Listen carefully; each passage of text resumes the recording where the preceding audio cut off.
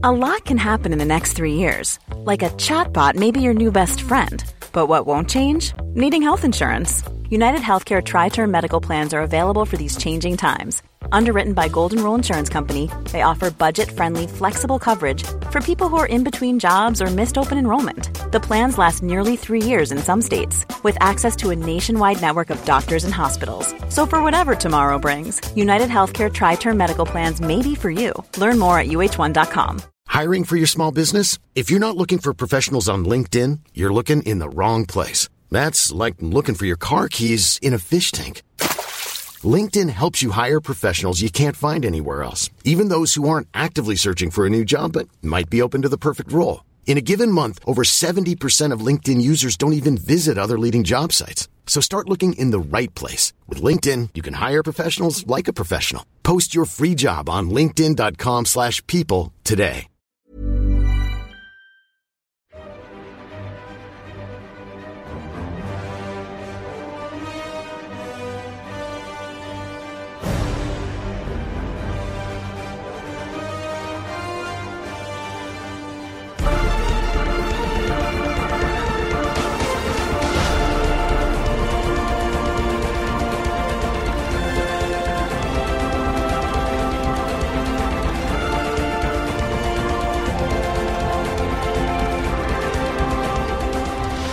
Hello and welcome to episode 62 of the AI Comic Pod. Just me and Stu this week to review one of the year's biggest releases, let's be honest. It's Deadpool 2. Stu, I'm going to go straight and we're going to be honest. What was your initial reaction because you watched this film last night? Initial, a little bit disappointed. I think I'd maybe overhyped it a little bit, as I'm prone to anyway, but because there were so many people coming out saying how amazing it was and how hilarious and how it was better than the first one. And I watched Deadpool 1 on Monday, and I think Deadpool 1 has got a more coherent plot. I've said the same thing a couple of times today. To me, it just feels like the pacing was off. It felt like there were some bits where there was amazing, like high-octane action at 100 mile an hour, and then there was other bits where they were doing really sort of laboured story points, and it just didn't tie together. And I am not the kind of person that normally whinges about pace, and I normally go, oh, fuck off, what you're talking about. But there was bits of it where I really struggled and was sort of like, come on, say something funny, or, you know, cut someone's knob off or something. And I was really struggling to, you know, wait for it. I think the first 20 minutes were a bit of a shock, in the sense that it didn't feel quite typical of what we'd come to expect. Obviously, for me, they felt like they had to raise the stakes.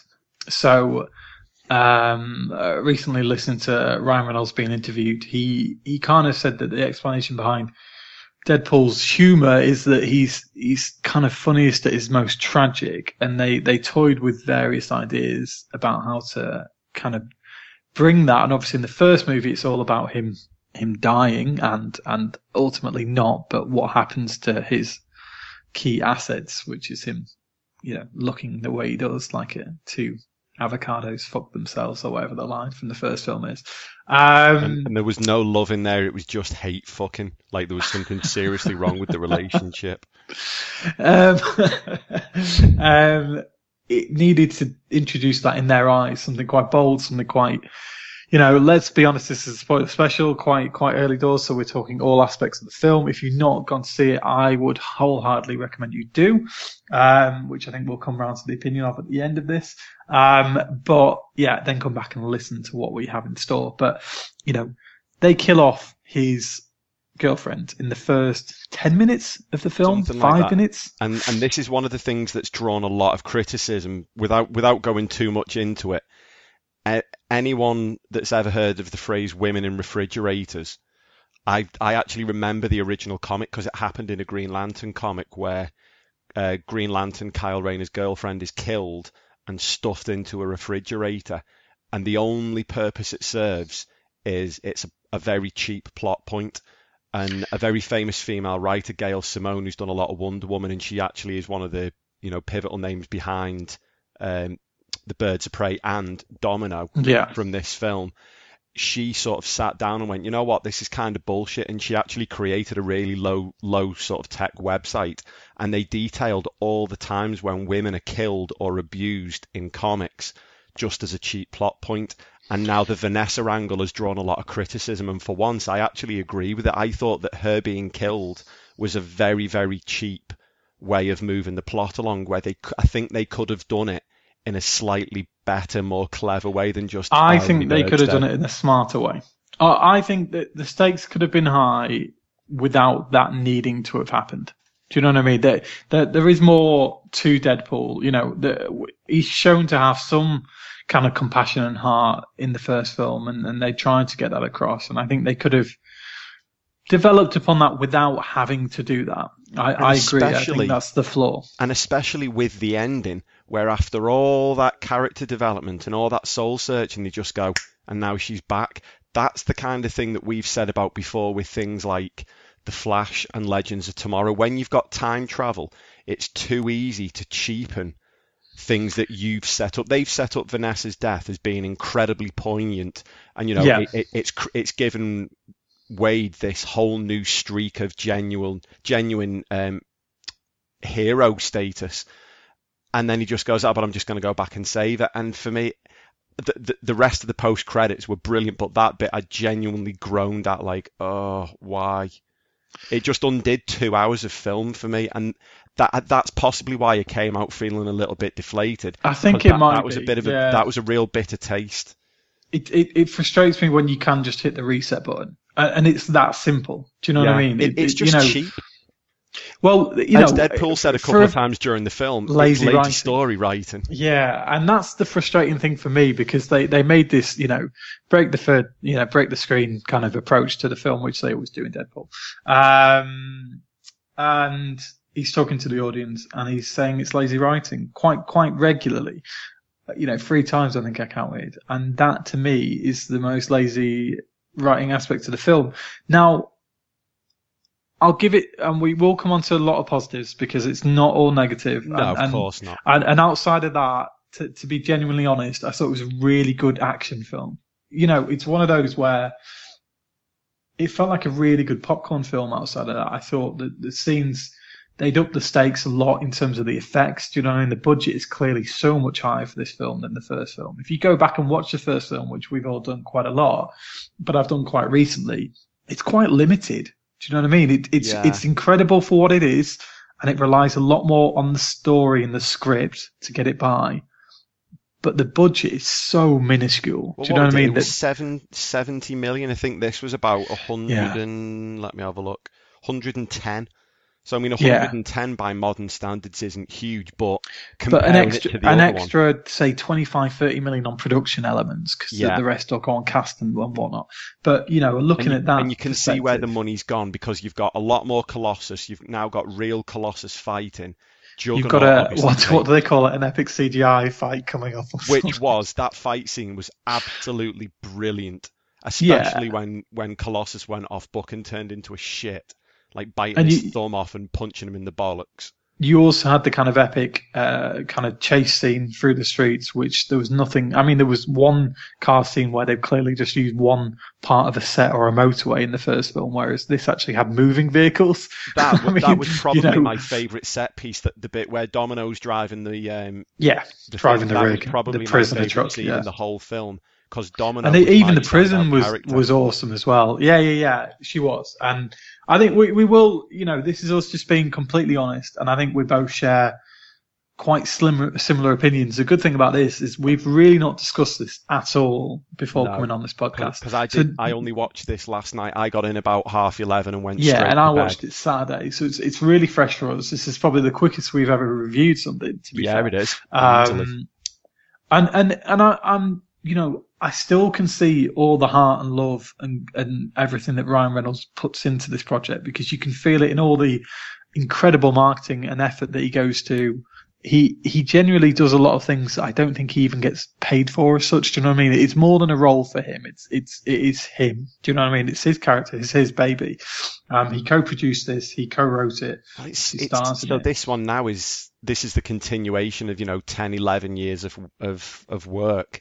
to get Deadpool going. And that, I remember we said in previous pods, that's one of the reasons why Deadpool, the first film, was so good, because it was a genuine labour of love. This wasn't just, oh, this script looks all right. Yeah, I'm in for this. This was Ryan Reynolds leaking test footage to whip up frenzy, doing all the viral marketing with like Mario Lopez, and this time around with Celine Dion. And I would say this is a little bit like second album syndrome with a band. Is that fair? Yeah, you know I'd what? say so. You know, and it's the same with a lot of people. So, and especially when you think how, you know, Deadpool, the first one, was 750 million. It absolutely blew everyone's expectations out the water, because the expectations were so low for an R-rated superhero film. Now the bar has moved up so many notches. It was always going to be difficult to get the kind of range of reactions from, oh, it was good, right, to, oh my God, it was incredible, because people knew it was going to be at least very good. Whereas the first one, we had no frame of reference, did we? It could have been anything from amazing to a catastrophe. I think that the big thing with the first film is it was because it's so fresh. You know, it's like, and I again relate this to music. When you get a band and they've got a sound which sounds new, do you know what I mean? For you, when a band comes along and they knock you for six because it's a sound that you probably has been rehashed, but not in your head. Do you know what I mean? It is for you. It's original. It's fresh. There's very few original bands, and and Deadpool logic, was an original films. No, yeah, exactly. A lot of films we see, and we're huge fans of Marvel and lesser of recent DC. I must say, I've rewatched The Dark Knight recently. Fucking hell, it was incredible again. I think I'm going to, having done the Warner Brothers tour on my honeymoon, because I've seen like all the Batman. That's probably why I did. It's just so good, that film. Honestly, no wonder we hold that in such high regard. I mean, we did a Batman Begins pod, and we started out on the movie night doing a Dark Knight podcast. Honestly, it's levels above almost anything for me. And that's why it's so hard, like, to compete with now for DC. They're just really a mess at the minute. It's a shame. That's why Christopher Nolan's sitting there on his gold-plated throne saying, nope, I'm never touching another superhero film. He's not going to go near it, exactly.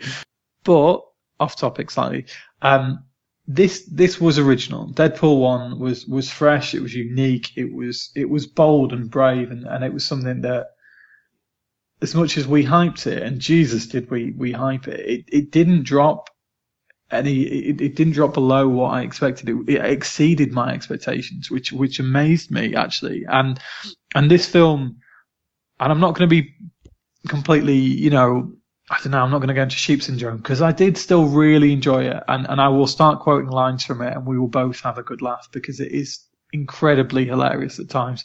And there were some really new characters that were really interesting, and I thought the casting was pitch perfect. I thought the production was really good as well.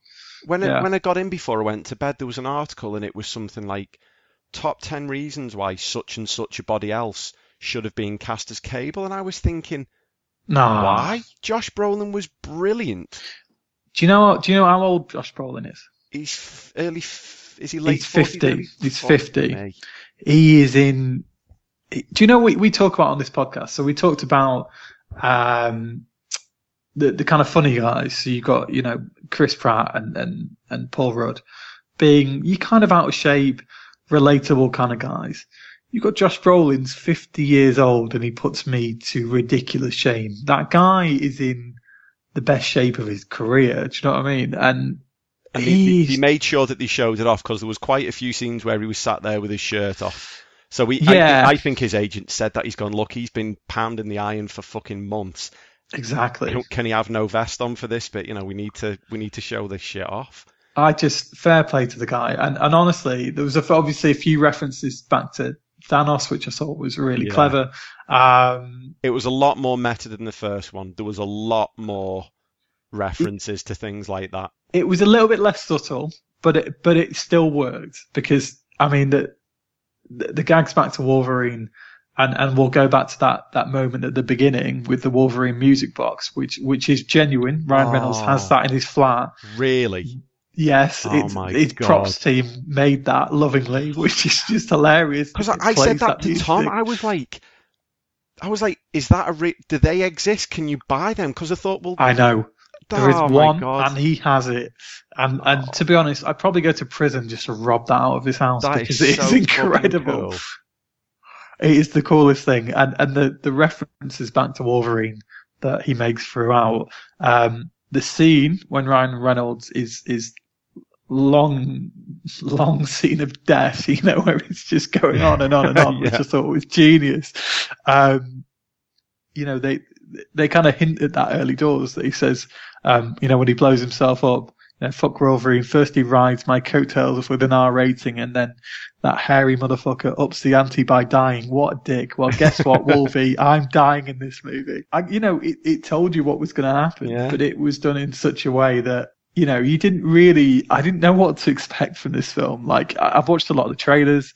We kind of thought it would be a bit of an action caper. You thought that you kind of knew that Josh Brolin would be Cable as the bad guy, but I thought he would come around because of the comic theory that they're obviously friends and a partnership and a team. Yeah, and if we're talking about Cable, I mean, like, perfect casting. He is. You know, I looked at Ron Perlman. I was like, Jesus, there's no way Ron Perlman was fitting that outfit at this stage of his career. Do you know what I mean? Did you look at other people? The one person that was really interesting, which I think is why he had a cameo, which was a brilliant cameo, is that Brad Pitt was approached to do it.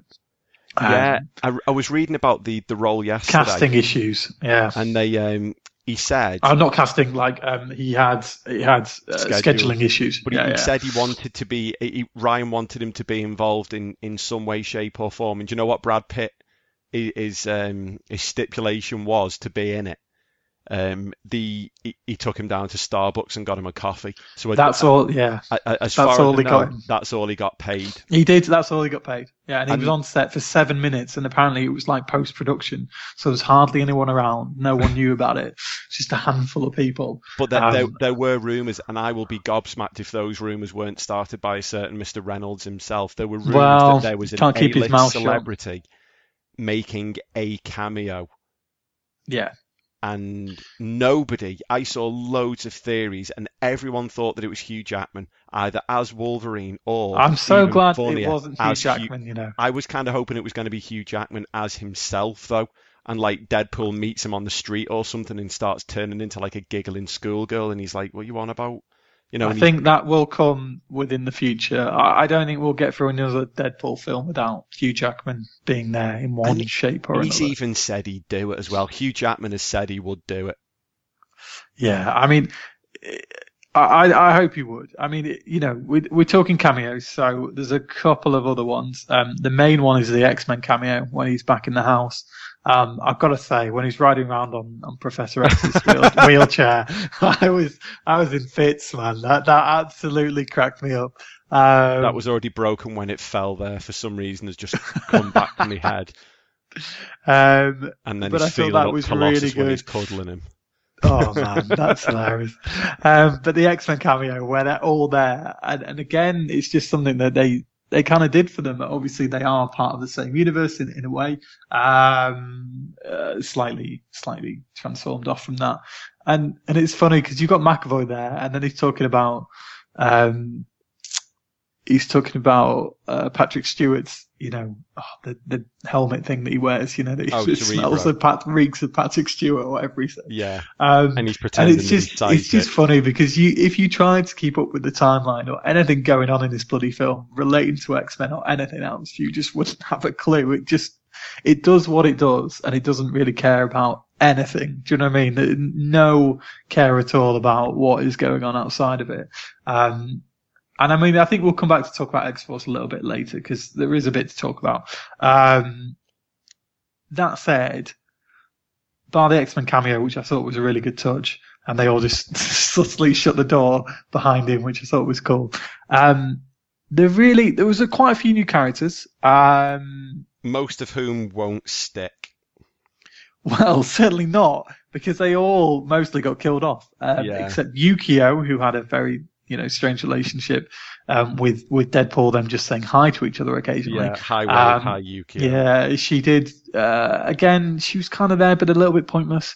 Negasonic Teenage Warhead, again, not I was greatly really surprised involved. that Negasonic was scaled down, but I think they scaled her down because they had to scale Colossus up for the personal side of it, for the friendship and the almost really creepy romance that they've got going on.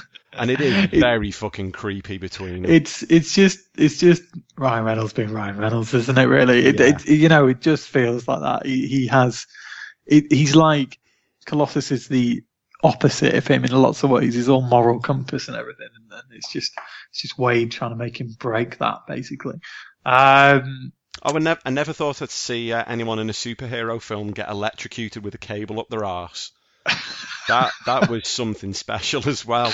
That was quite a shock, actually. I thought even for Deadpool, that was quite a bold thing to do. So, that did surprise me show slightly. All these decapitations and limbs being removed, but you never thought you'd see Juggernaut's butt crack. Yeah, exactly. I think, talking of that, not Colossus, not the butt crack. I've really not got anything else to say about No, butt I really don't have much else to say on that. But talking of like the action and the lens and stuff, there was a lot more to it, even in the opening sequence. And I think the problem with that death, which took everyone a bit by surprise, before that point, when he's using every knife in the knife block, was quite humorous. And after that, and before that, you had those kind of great leading scenes where he's Hong Kong and he's battling all these different, armies as such, which was cool. And then you had this kind of Bond-esque Celine Dion backed sequence, which was great. Was unbelievably good. Yeah, it was really well done. It was probably the thing that had the most production. It's such a sequence that was done for it. And you had the Celine Dion track, which she's just got to a point of her career. I don't think she gives a shit, which is great because it was quite funny. She's had a residency in Vegas for about the last millennium. Exactly. So I think she's just been given the keys to the Bank of America, and she just goes and helps herself now whenever she needs a couple of bars of gold bullion or something. So she just doesn't give a shit. Have you seen the video for that song? Yes. Oh my God. And that's another part of their viral marketing that they've done. All of a sudden, there's just, Celine Dion, and they didn't tell anyone that, it was a silly video. So I saw loads of people that had given up and going, Celine Dion singing, what's this for? And you're like, have you actually watched the whole thing? When he comes in? And no. I was like, well, fucking go back and watch it then. Did you actually think that was it? It's a Deadpool video, and you think that it's just Celine Dion singing? Yeah, you can never trust. It's just going to be, and nothing is conventional where Deadpool's concerned. And again, leading up to this, the marketing has been just so on point as always. They really do know how to get to people in the right kind of ways. You know what I mean? I just thought it's been really good build up to it. I think one of the issues with it is you're coming off the back of Infinity War, and that is such a heavy-hitting film for so many ways. Because everyone's emotions, you've got death that may get reversed in a year's time, but some that won't. And it did feel a lot heavier, and it felt a lot bolder. And then you come on to this, which should be comic relief, but it feels a bit too soon for me. You've got this, and you've got Solo, and it just feels like I probably could have done with another month. Wait, and then I would have been more in the headspace for Deadpool. I know that sounds a bit. I actually kind of agree because I was really rushed because we went and watched Infinity War, and we because Tom's got a family, we can't just do things week after week after week. So we had to wait for this one. So it did feel a little bit rushed for me. So I must admit, if it was only out at the another 2 or 3 weeks, I probably would have been happy with that because, like you say, it sounds really stupid, but I am still processing Infinity War, watching videos, reading articles, and formulating theories and stuff like that. And everyone's you do soak things up a lot afterwards. And I think, to be fair, Infinity War, we did 2 pretty epic podcasts. You can go and listen to those. And thank you to everyone that already has and has given us some cracking feedback because these things have gone down really well. Yeah, they really were. We really enjoyed doing those with Marco Lopez. A whole lot of fun and a lot of exploring to do in those kind of worlds. But that is still ongoing. Do you know what I mean? It feels like the whole of the hype on the media train and everything we would follow on social media, outside of Liverpool Football Club, who have a slightly big game this weekend, is basically talking still about Infinity War and what's to come in Avengers 4 and talking about, just everything around that subject matter. A little bit of Ant-Man and the Wasp and bits and pieces of Hawkeye, and everything is theory this and theory that. And did you get this is really off topic for once. Did you get the trailer for that Jeremy Renner film before? Yes. The one with the adult. That looks fucking hilarious. Is it called Tag? Yeah. And we were like, do you know what? We were like, this is what Hawkeye's been doing while the rest of the world's been getting wiped out. That film looks so funny. I know. Do you know what? I heard some hype about the trailer, and I was like, oh, "Fuck, that sounds shit. I'm not watching this." And then it was on in the cinema, and I thought, "This is genius." And then when I saw it was based on a true story, which I loved the idea that there's the group of guys or girls who've done this for years and years and years and years. I think it's brilliant. And the cast as well: Ed Helms, Jeremy Renner, John Hamm. I love John Hamm. Yeah, Jake John Johnson, Hamm's great. Isla Fisher, Rashida Jones, Leslie Bibb. I was going, I think I'm probably going to go watch that. I'm more excited to watch that. I will go and watch that. Yeah, I will go and watch that. I think it'll be a whole lot of fun. Out and there's always room for a comedy. Especially stupid comedies like that. There was a Renner line in this, or a Hawkeye line, which I will repeat. It's when they're in the prison and he's got his collar on, which basically reduces his powers to nothing. With his collar on, my superpower is just unbridled cancer. Give me a bow and arrow and I'm basically Hawkeye. I mean... Jewelry isn't a gift you give just once. It's a way to remind your loved one of a beautiful moment every time they see it. Blue Nile can help you find the gift that says how you feel and says it beautifully, with expert guidance and a wide assortment of jewelry of the highest quality at the best price. Go to BlueNile.com and experience the convenience of shopping Blue Nile, the original online jeweler since 1999. That's BlueNile.com to find the perfect jewelry gift for any occasion. BlueNile.com. I'm Sandra, and I'm just the professional your small business was looking for. But you didn't hire me because you didn't use LinkedIn Jobs. LinkedIn has professionals you can't find anywhere else, including those who aren't actively looking for a new job, but might be open to the perfect role, like me. In a given month, over 70% of LinkedIn users don't visit other leading job sites. So if you're not looking on LinkedIn, you'll miss out on great candidates, like Sandra. Start hiring professionals like a professional. Post your free job on linkedin.com/people today. Millions of people have lost weight with personalized plans from Noom. Like Evan, who can't stand salads and still lost 50 pounds. Salads generally for most people are the easy button, right? For me, that wasn't an option. I never really was a salad guy. That's just not who I am. But Noom worked for me.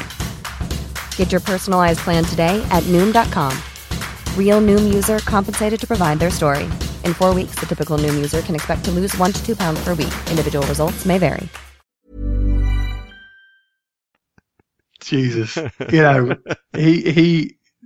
There's no shame there. There's no shame. Also in the prison, while we're doing quotes, Cable says, "Dubsteps for pussies. You're so dark. Are you sure you're not from the DC universe?" And I know that's on the trailer, and I know it's been banded around, but I still think it's really clever. There was a Martha line in there as well, wasn't there, in the film at one stage? Yeah, it was something like, we fought this other guy. Oh, yeah, it was when he was explaining to Vanessa and he said, I fought this other guy, and it turned out his mum's name was Martha as well. Yeah. So a lot more meta. And I did read in a lot of the build up to it that they were going to be going after DC a little bit more. Did you know that all the way through the credits was all taking the piss out of the fact that Vanessa had just died? Yes. Like, presented by What the Fuck, produced by Did You Really? Oh, it was really good, that. Really good. Yeah, and that's the thing, man. When you talk about more like this, and I think I will watch this film quite a few more times as expected, I'll probably get past that opening, but that does jar, that opening. And I think you're right. I think the pacing's a bit off at the first 20 minutes. I like the X-Men house stuff, but it did feel a little bit off. And then he's in the trainee thing. and then goes to rescue Ricky Baker, who I can't think of anything else than Ricky Baker in Hunt for the Wilder People, but he's Russell in this, isn't he? The kid, Julian Dennison. And he didn't get much to work with. He plays Ricky Baker, if you'll see Hunt for the Wilder People, essentially in this film again.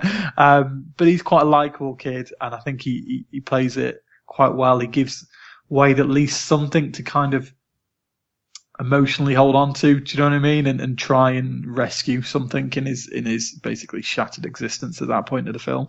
And I thought the prison scene was pretty cool. You get to meet Black Tom, who is an incredible source of an on-running joke.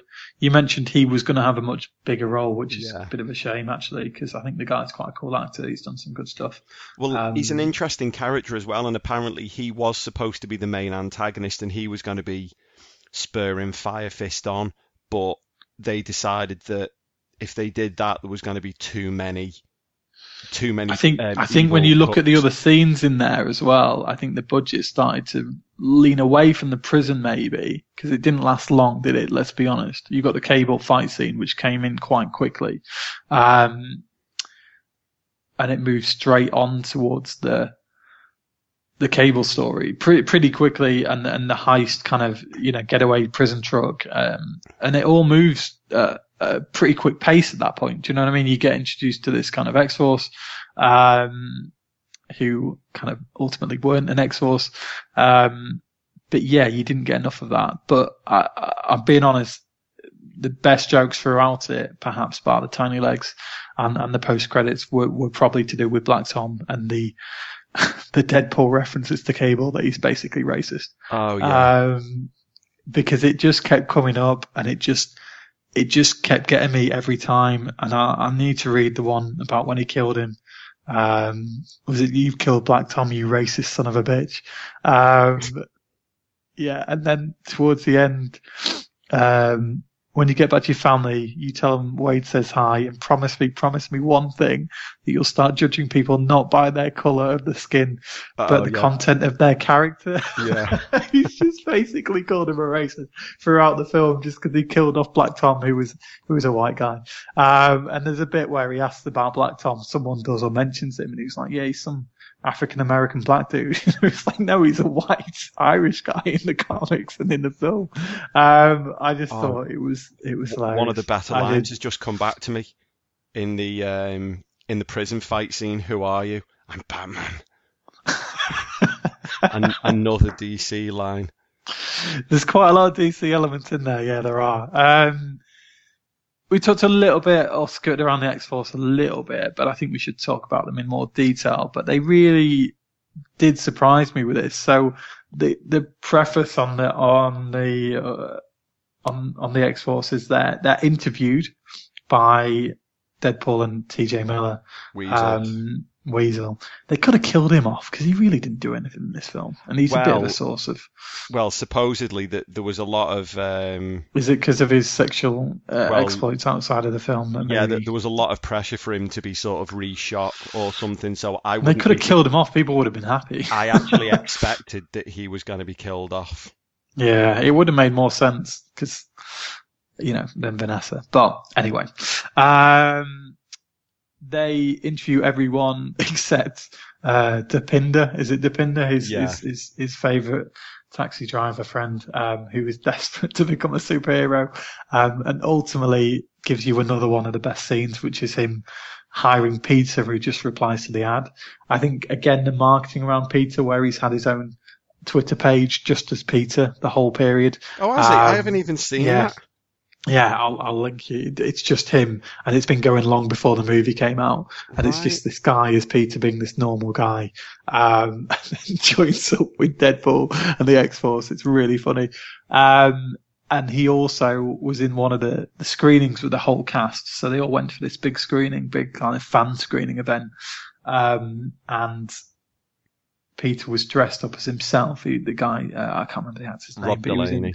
Rob Delaney was in full Peter outfit, and he was in the audience the whole time. And then he came down on stage and got introduced, and he literally, everyone else was normal, and he was in character the whole time. So they've really nailed that kind of side of things. I thought he And then Dipinder's line about, what superpowers you have and none, and Dipinder just goes absolutely fucking crazy. I thought it was really funny. And you had Terry Crews in there that he wasn't used. And it was like, oh man, he's been waiting for a break for so long since he's kind of, exploded for Brooklyn Nine-Nine, and he's talked openly about not getting many parts and finding it difficult in Hollywood.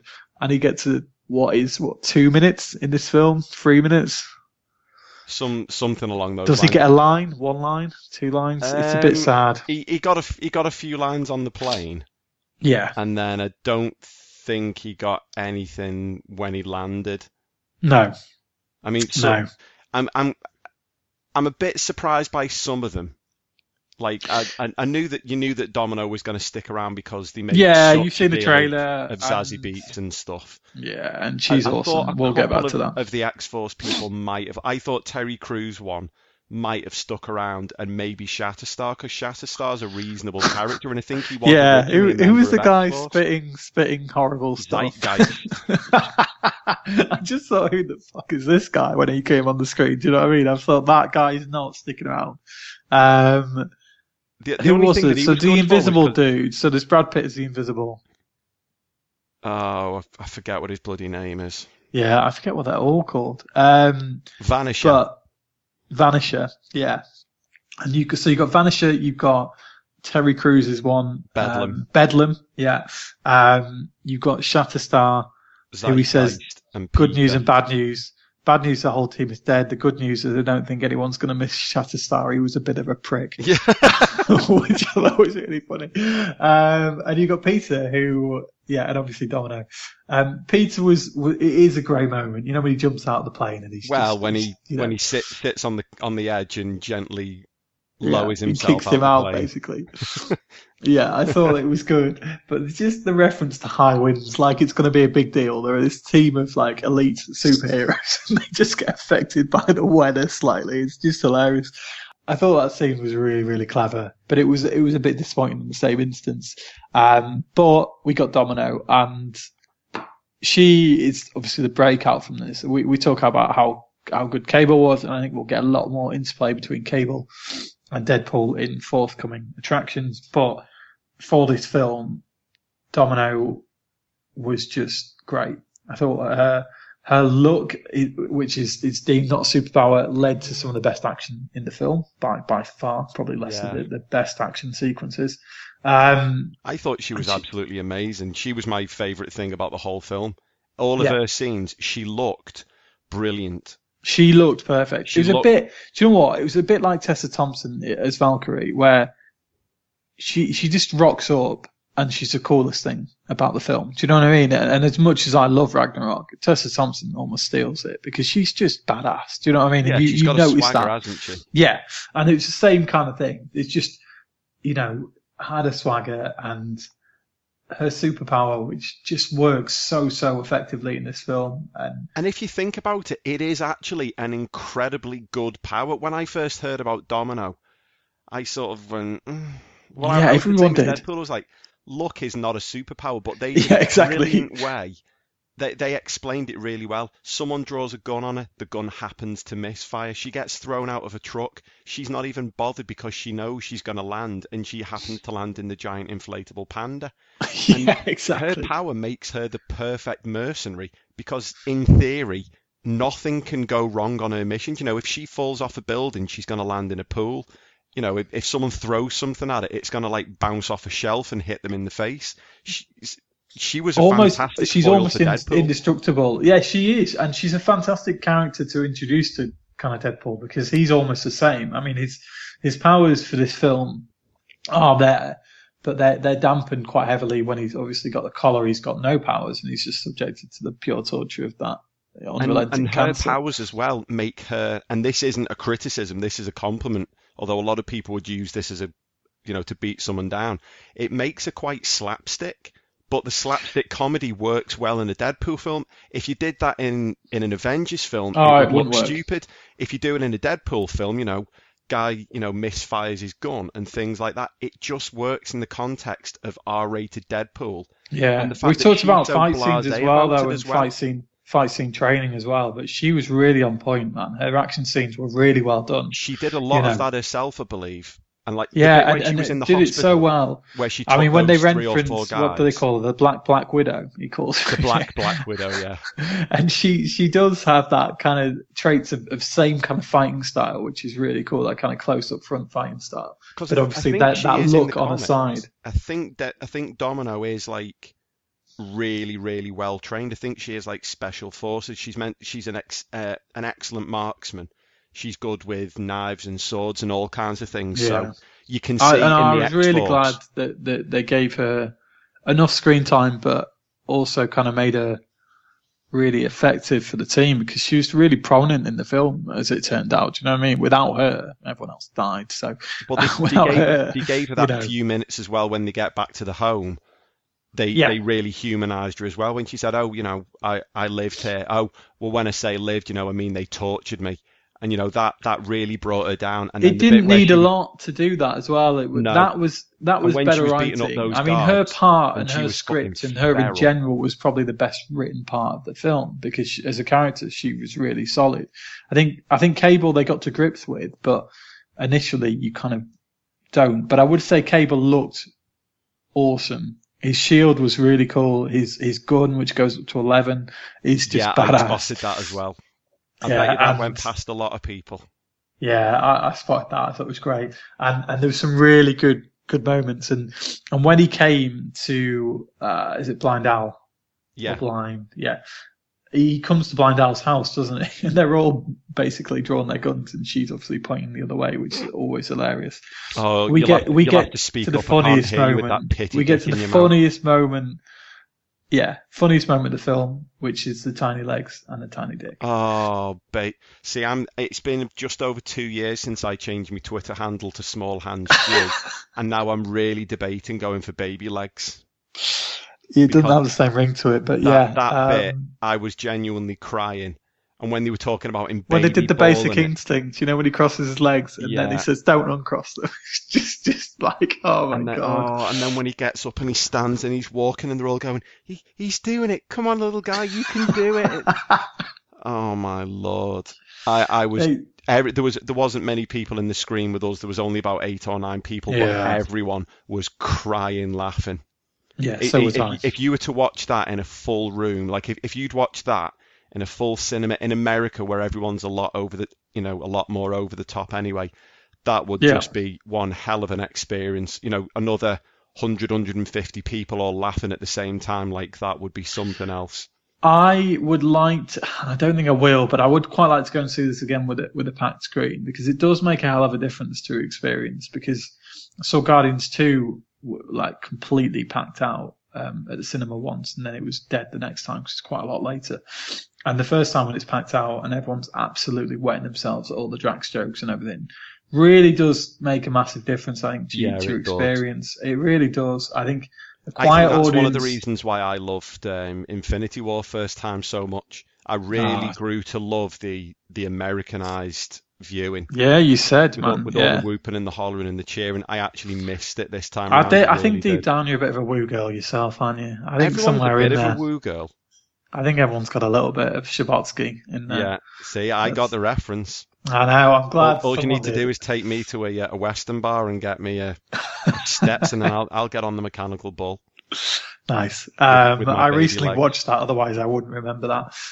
But it all links in. She's Agent Hill in Avengers. Yeah, see, it's not off topic. It's not off topic. That moment is when Cable has his fanny pack, basically, isn't it? At that point, as Americans would call it, bum bag. His lip balm. Yeah, and that was just. It humanized Cable. It made him such a different character all of a sudden. Because before that point, he's just a badass kind of killing machine. He looks a bit like Terminator, doesn't he, with his red eye and stuff? Because he's travelled from the future. Oh. And at that point, you're like, what are you on about the John Connor?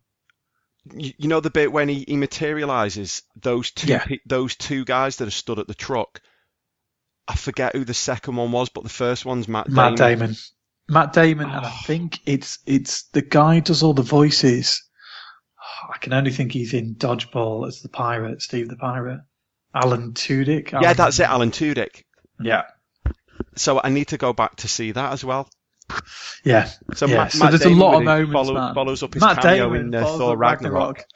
He's nailing it with his cameos, man. Someone give him a part. He could do a role. You know how he's doing this? He's well trying to get in the good books of the Marvel execs. I could see him as something. You know, he's a good guy. Matt Damon. I've got a lot of time for him. I'd love to see Alan Tudyk in it because I absolutely fucking love him. He's one of the best voices, you know. I mean, it's strange, but he voices the villain in the first Wreck-It Ralph film.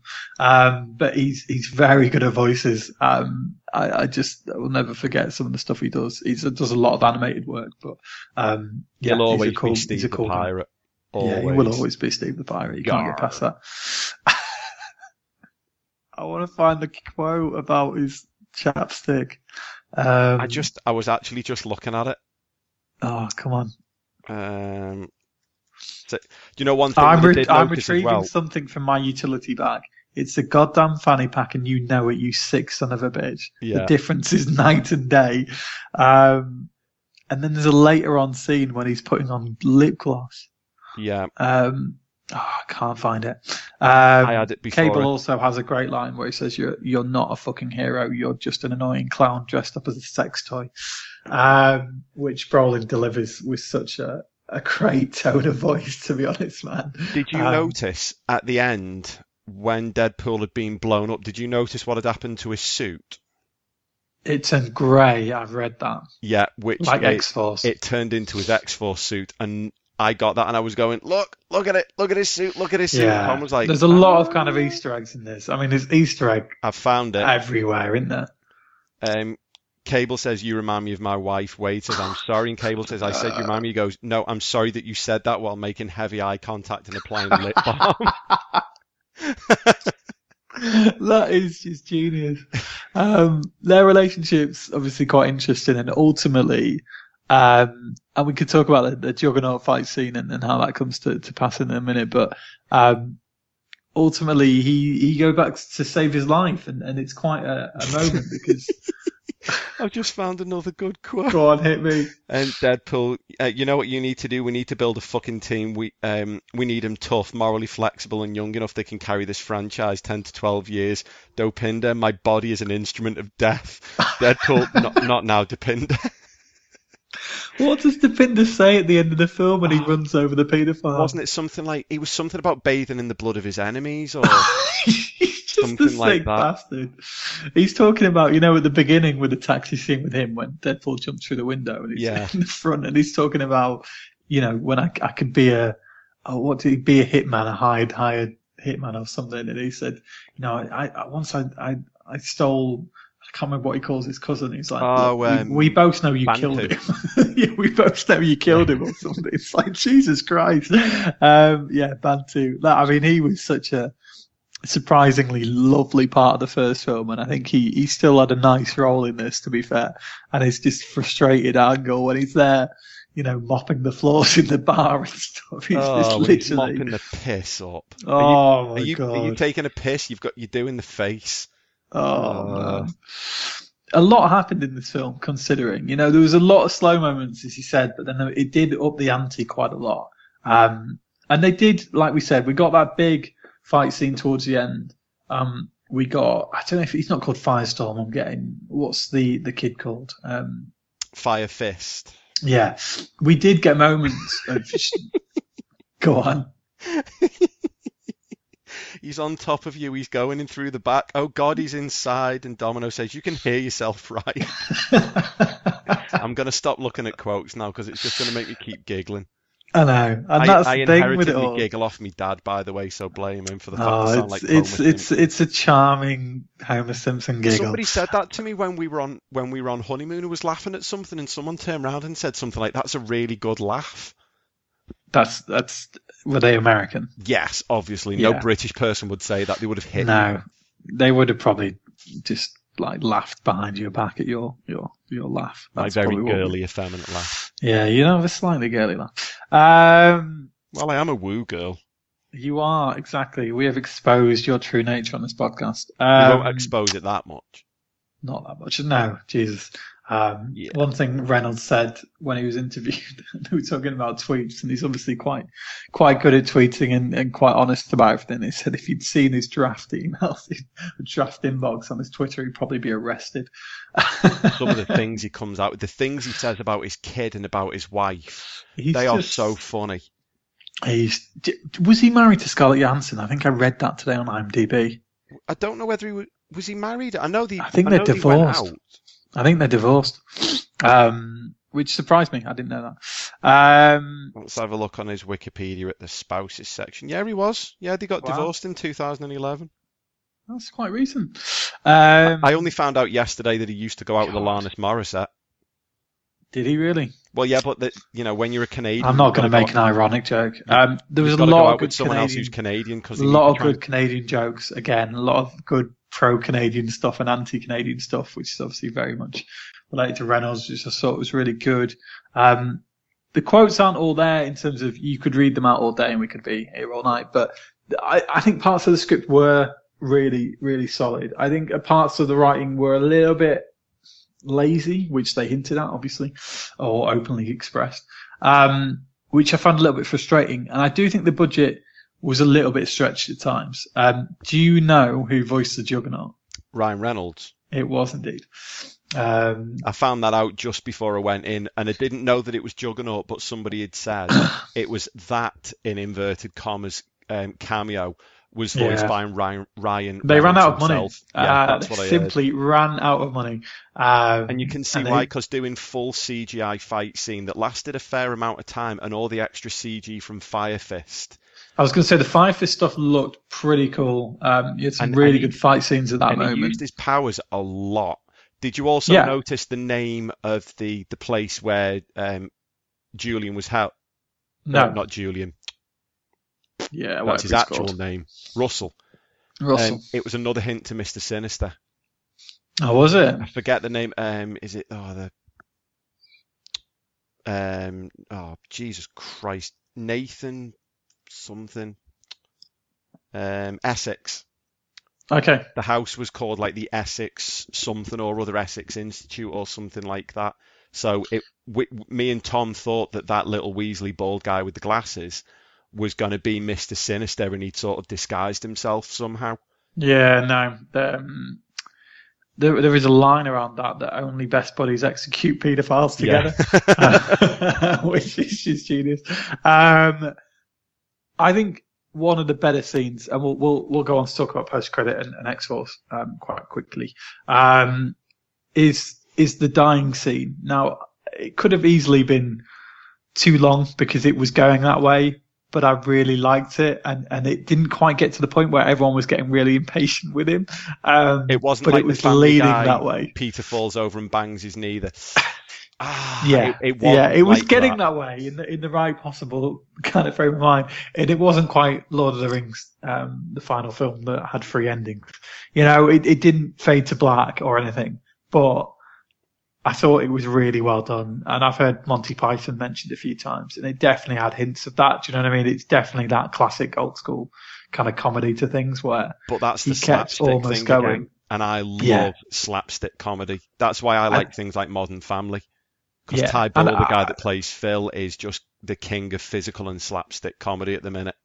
Yeah, exactly. And I think what he said about Deadpool, it's a little bit about what we said about Guardians 2, is I think that when it's really on song is when it's almost not about the plot. Do you know what I mean? It's just the characters,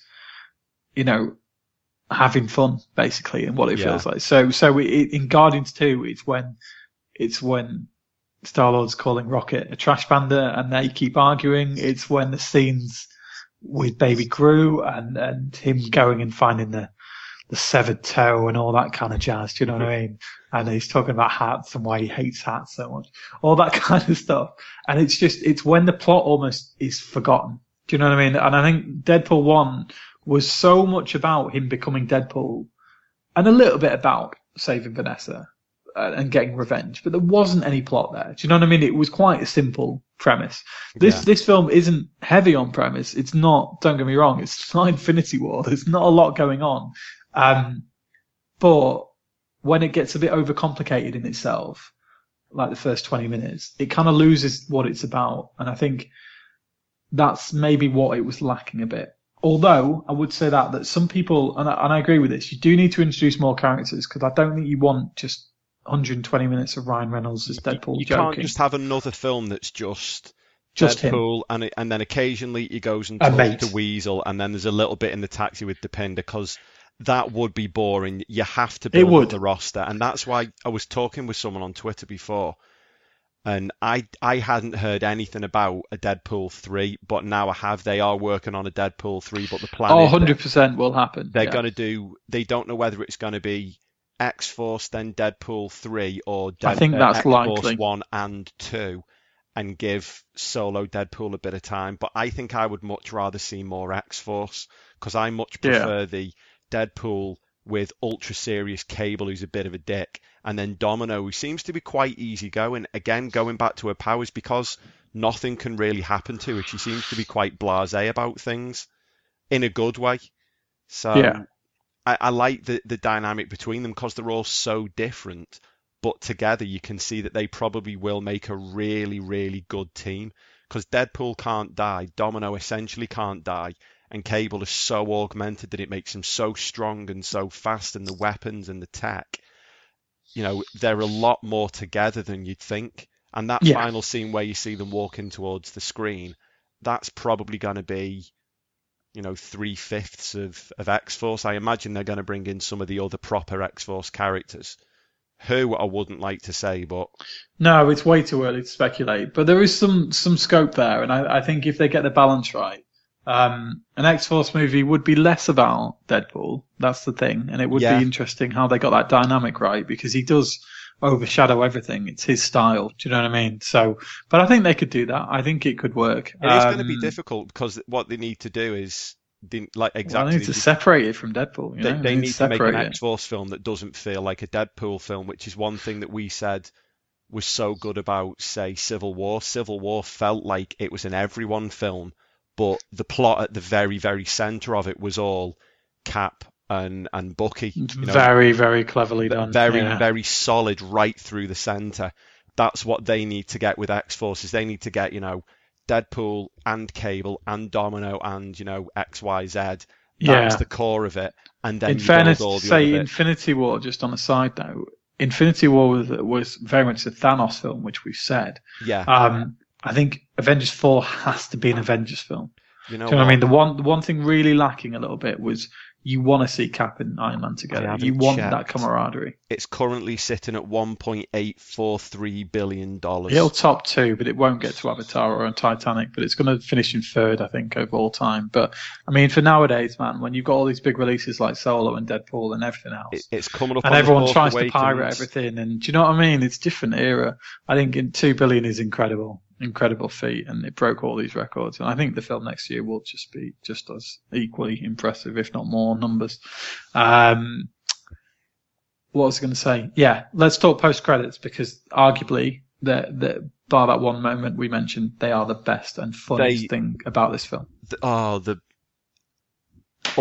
people that were in the cinema, which admittedly again wasn't that many, but when you saw that old Wolverine footage from the Wolverine, everyone went, "What?" Or there was like, you could hear you could hear and feel the excitement in everyone's face. Yeah. And when he's just emptying the clip into shit, Deadpool just. I would say as well, man, that scene was apparently so hard to get hold of. The footage was on film, so old school, not digital, and the original footage, original film had been damaged, so they had to find like a copy of it, which was really hard to do apparently. So, they really worked to get that scene in the film, and I'm really glad they did. We also had the killing of Reynolds signing the contract for Green Lantern.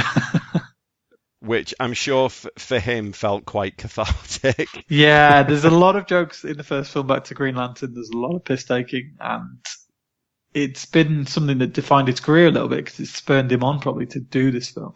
And also introduced him to his now wife / mother of his kids / partner in crime, because they are a pretty good comedy duo, the two. Yeah, they really are. So yeah, it's obviously a big moment. You had him bringing back Peter, which I thought was brilliant. Oh, what do you call him? His sugar bear. He saved his sugar bear, and he was calling himself Mama Bear, which was kind of typically Deadpool creepy. Typically Deadpool creepy. There was a few of those moments in this film when he was squeezing Colossus's ass. That's basically the big one for me. And then he also brought back Vanessa. Was that it, or was there any more? We also have, and I need to get this a copy of this, the Colossal song. Not Colossal song, Juggernaut. The Juggernaut song, yeah. Yeah, the Juggernaut song. It's basically just saying holy shit or something. Holy shit, here he comes, that kind of thing. Yeah, it's this kind of orchestra. And the Juggernaut was great for one simple reason. It wasn't Vinnie Jones. Oh, thank Christ for that. Or another reason he didn't say, I'm the Juggernaut, bitch. I'm Juggernaut. Oh, God.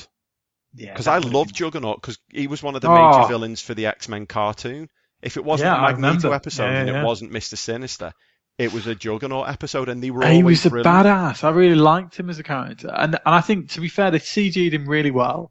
It didn't look rubbery or anything, and they didn't drill too much down into the unstoppable. You know, once he starts running, you can't stop him. They just left him there as just a big strong fucker, and I like that. They didn't try to explain away, because if you don't know who Juggernaut is, all you know. Well, there's been a lot of talks lately about the powers and dampening down powers and all this and the other. There's obviously talks about Thanos and Captain America and how he can hold his hand open and stuff. But you've got to accept that they can't do things exactly like for like in the comic book. No. Do you know what I mean? Because Captain Marvel can't just come in and just be all conquering and powerful. She's got to have some flaws and weaknesses. Do you know what I mean? You can't just make her superhuman and that's that, because it wouldn't translate very well. You need a bit of a balance in these films, because they're films, they're not comic books. Do you know what I mean? They've got to have a differential. And you're right, Juggernaut was one where you got to get the balance right. And I guess the same with Deadpool, where he's got the collar that makes him invincible again, rather than being, unkillable. And you've got to think as well that's potentially budget related as well, because at least then you can rely on the practical effects, because people don't seem to realise every time Deadpool's got his mask on, they still have to use CG on the eyes and the mouth. There was a lot more Wade, I guess, in this film. There was a lot more, because originally when they first started shooting the original film, they didn't CG the mouth, and Ryan Reynolds was talking, and basically the mouth wasn't you couldn't follow what he was saying. So they CG his mouth to exaggerate the movements, and obviously you see his eye hole sort of opening when he's shocked and like closing when he's frowning and stuff. So they sort of, accentuate his facial movement. Yeah. So there's but like I said, a lot more Reynolds. For me, genuinely speaking, I thought it was a really solid action film. I thought with a solid comedic action film. I don't like the depth that they tried to go to. I think it really played against Deadpool and what makes Deadpool Deadpool. But outside of that, I still really enjoyed it. I think at times it was hilarious, man. It really was, and it'll always keep me laughing. But I think, like you, I think you got to look to the strength of the original. I think this one has upped the ante in terms of the action stakes, which were great. They've introduced some new characters, not all perfectly successfully, because they didn't give them all much to do. But overall, I think it's still a really positive film, and I think it's still probably going to go in the right direction as a franchise. But I mean, it's still doing well commercially. It's already taken 355 million. It had a brilliant opening weekend of about it's going to probably top. It's probably going to top $1 billion, and that's a massive success for, again, a small budget film in the relatively, grand scheme of things. Do you know what I mean? That's exactly what they'd be craving. So I think. Yeah, it's a big plus. I give Ryan Reynolds lots of props for it, because it's hard to make these films. They are very unique and they're very different to what we're used to. So, they're not for everyone. And I know a lot of people that love the first one that maybe don't love this one. But then I know a lot of people that are talking this up as being better than the original, like a lot of people. I would say 95% of people that I've watched that have come back and said. Yeah, I'd say critically not, because people have got the same issues with those when they maybe analyse things in detail, but it's just a popcorn film, and that states, and many people just really like it. And the action does, I did really enjoy it. I love that kind of car chase scene. I thought it was really, really good. And I did enjoy it. But yeah, I do have a few niggles which I might get past, but I might not. Because like you said, it does change perspectives when it can just turn the clock back at the end of the film. And I'm just looking down all-time worldwide box office. The first Deadpool film took more than Guardians did. Yeah, it's because everything's growing, man. I mean, comic books, Star Wars, Disney owning the world. It's just going that way, isn't it? They're the films that, except Fast and Furious and Mission Impossible to an extent, are just the ones that attract the big markets these days. Obviously, animation the same, but that's Disney Pixar.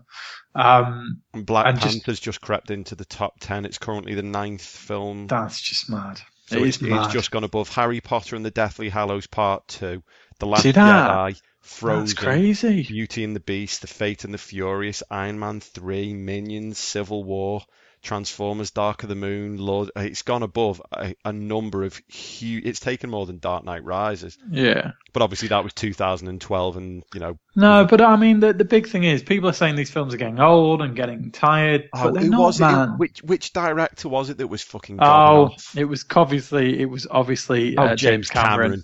Even though he's doing his 18 Avatar sequels. James Cameron can just suck a dick. Yeah. Because I can't remember it was. And he can keep it in there to keep his mouth shut, to be honest, because he's driving me crazy. That, he's slagging Wonder Woman last year as well. Oh yeah, saying how it wasn't that groundbreaking or something, and it was all right. And fuck off, he's a knob. Just go and sit on the Titanic wreck and drown. It frustrates me because people get on the high horse, and still now, and I'm just going to put this out there. I talk quite openly, obviously, about Marvel, and look. Twitter is Twitter. It is what it is. It's a wonderful shitstorm. Yeah, but I talk about my love of Marvel openly, and my love of film and music and football and whatever else on a Sky. And people still criticize you. It's like gaming. You know, when it was uncool to be a gamer, and then it's come full circle. Do you know what I mean? Yeah, people always, you play games, you're an adult. Yeah, fuck off. I enjoy playing games. So what? Do you know what I mean? And it's the same with this. People get on the high horse. These aren't real films. They aren't this. They aren't that. Oh, it's not a Shawshank, or it's not a fucking Goodfellas, or I don't give a shit. It's personal preference. It's lazy and these criticism.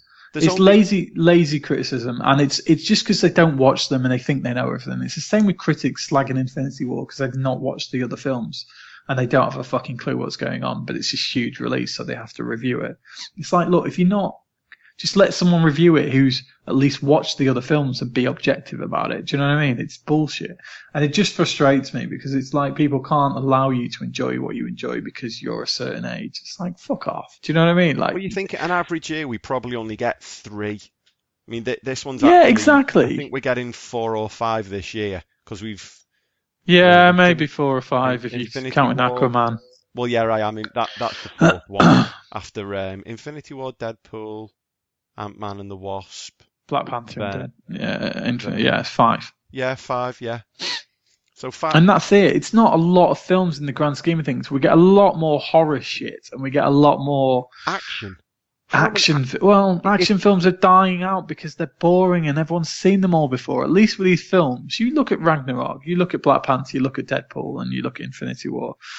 They're nothing alike. Well, do you know what I mean? They are nothing alike. Said, if you look at the last 18 months of Marvel films and put them all in a line, you can draw hardly any lines between them, other than the characters. Black Panther is in,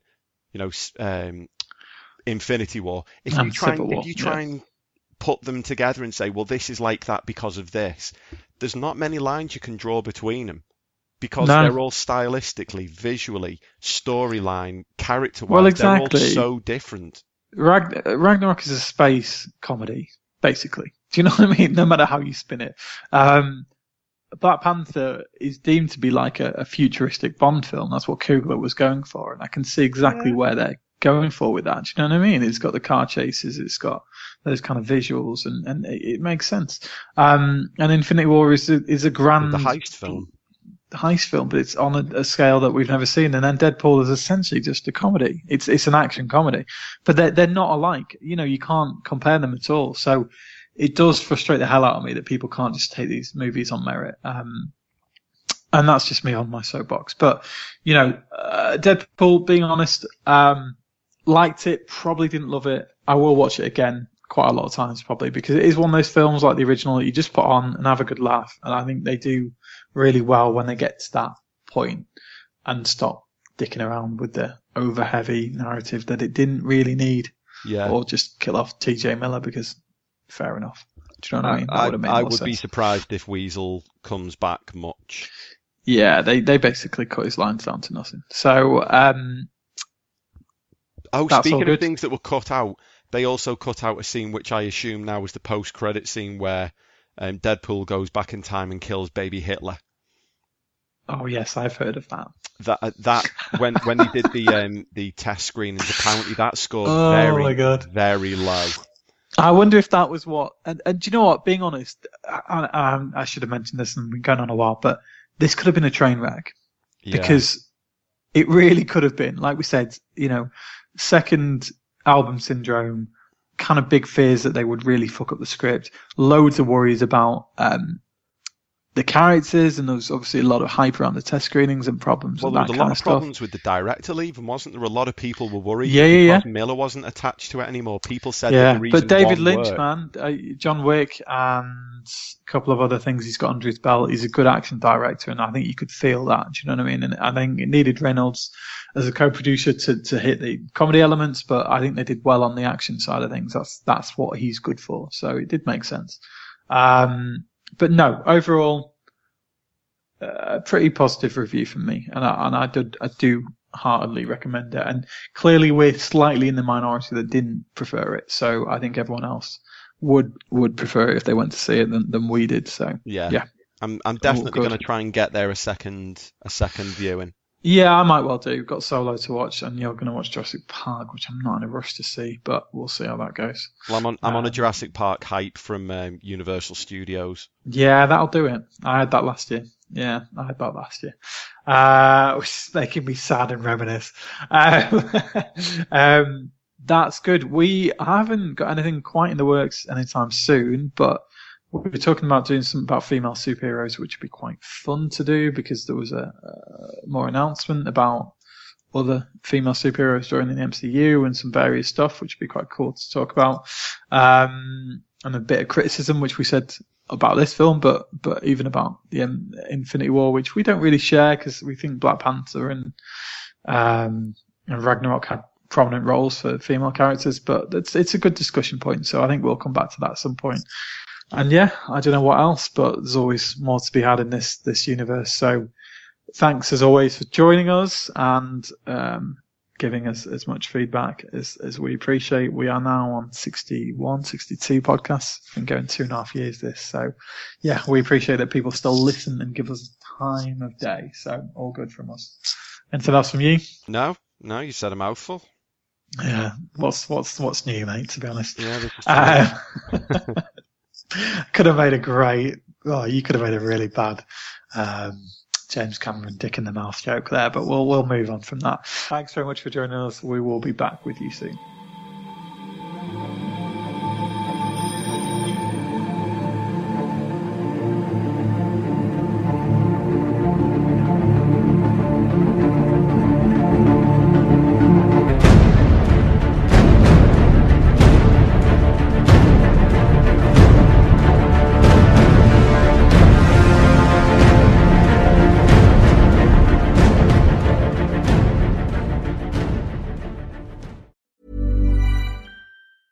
Mom deserves the best, and there's no better place to shop for Mother's Day than Whole Foods Market. They're your destination for unbeatable savings, from premium gifts to show-stopping flowers and irresistible desserts. Start by saving 33% with Prime on all body care and candles. Then get a 15-stem bunch of tulips for just $9.99 each with Prime. Round out Mom's menu with festive rosé, irresistible berry chantilly cake, and more special treats. Come celebrate Mother's Day at Whole Foods Market. Hey, it's Paige DeSorbo from Giggly Squad. High quality fashion without the price tag. Say hello to Quince. I'm snagging high-end essentials like cozy cashmere sweaters, sleek leather jackets, fine jewelry, and so much more. With Quince being 50 to 80% less than similar brands. And they partner with factories that prioritize safe, ethical, and responsible manufacturing. I love that. Luxury quality within reach. Go to quince.com/style to get free shipping and 365-day returns on your next order. Quince.com/style. When you need mealtime inspiration, it's worth shopping Kroger, where you'll find over 30,000 mouth-watering choices that excite your inner foodie. And no matter what tasty choice you make, you'll enjoy our everyday low prices, plus extra ways to save, like digital coupons worth over $600 each week. You can also save up to $1 off per gallon at the pump with fuel points. More savings and more inspiring flavors make shopping Kroger worth it every time. Kroger, fresh for everyone. Fuel restrictions apply.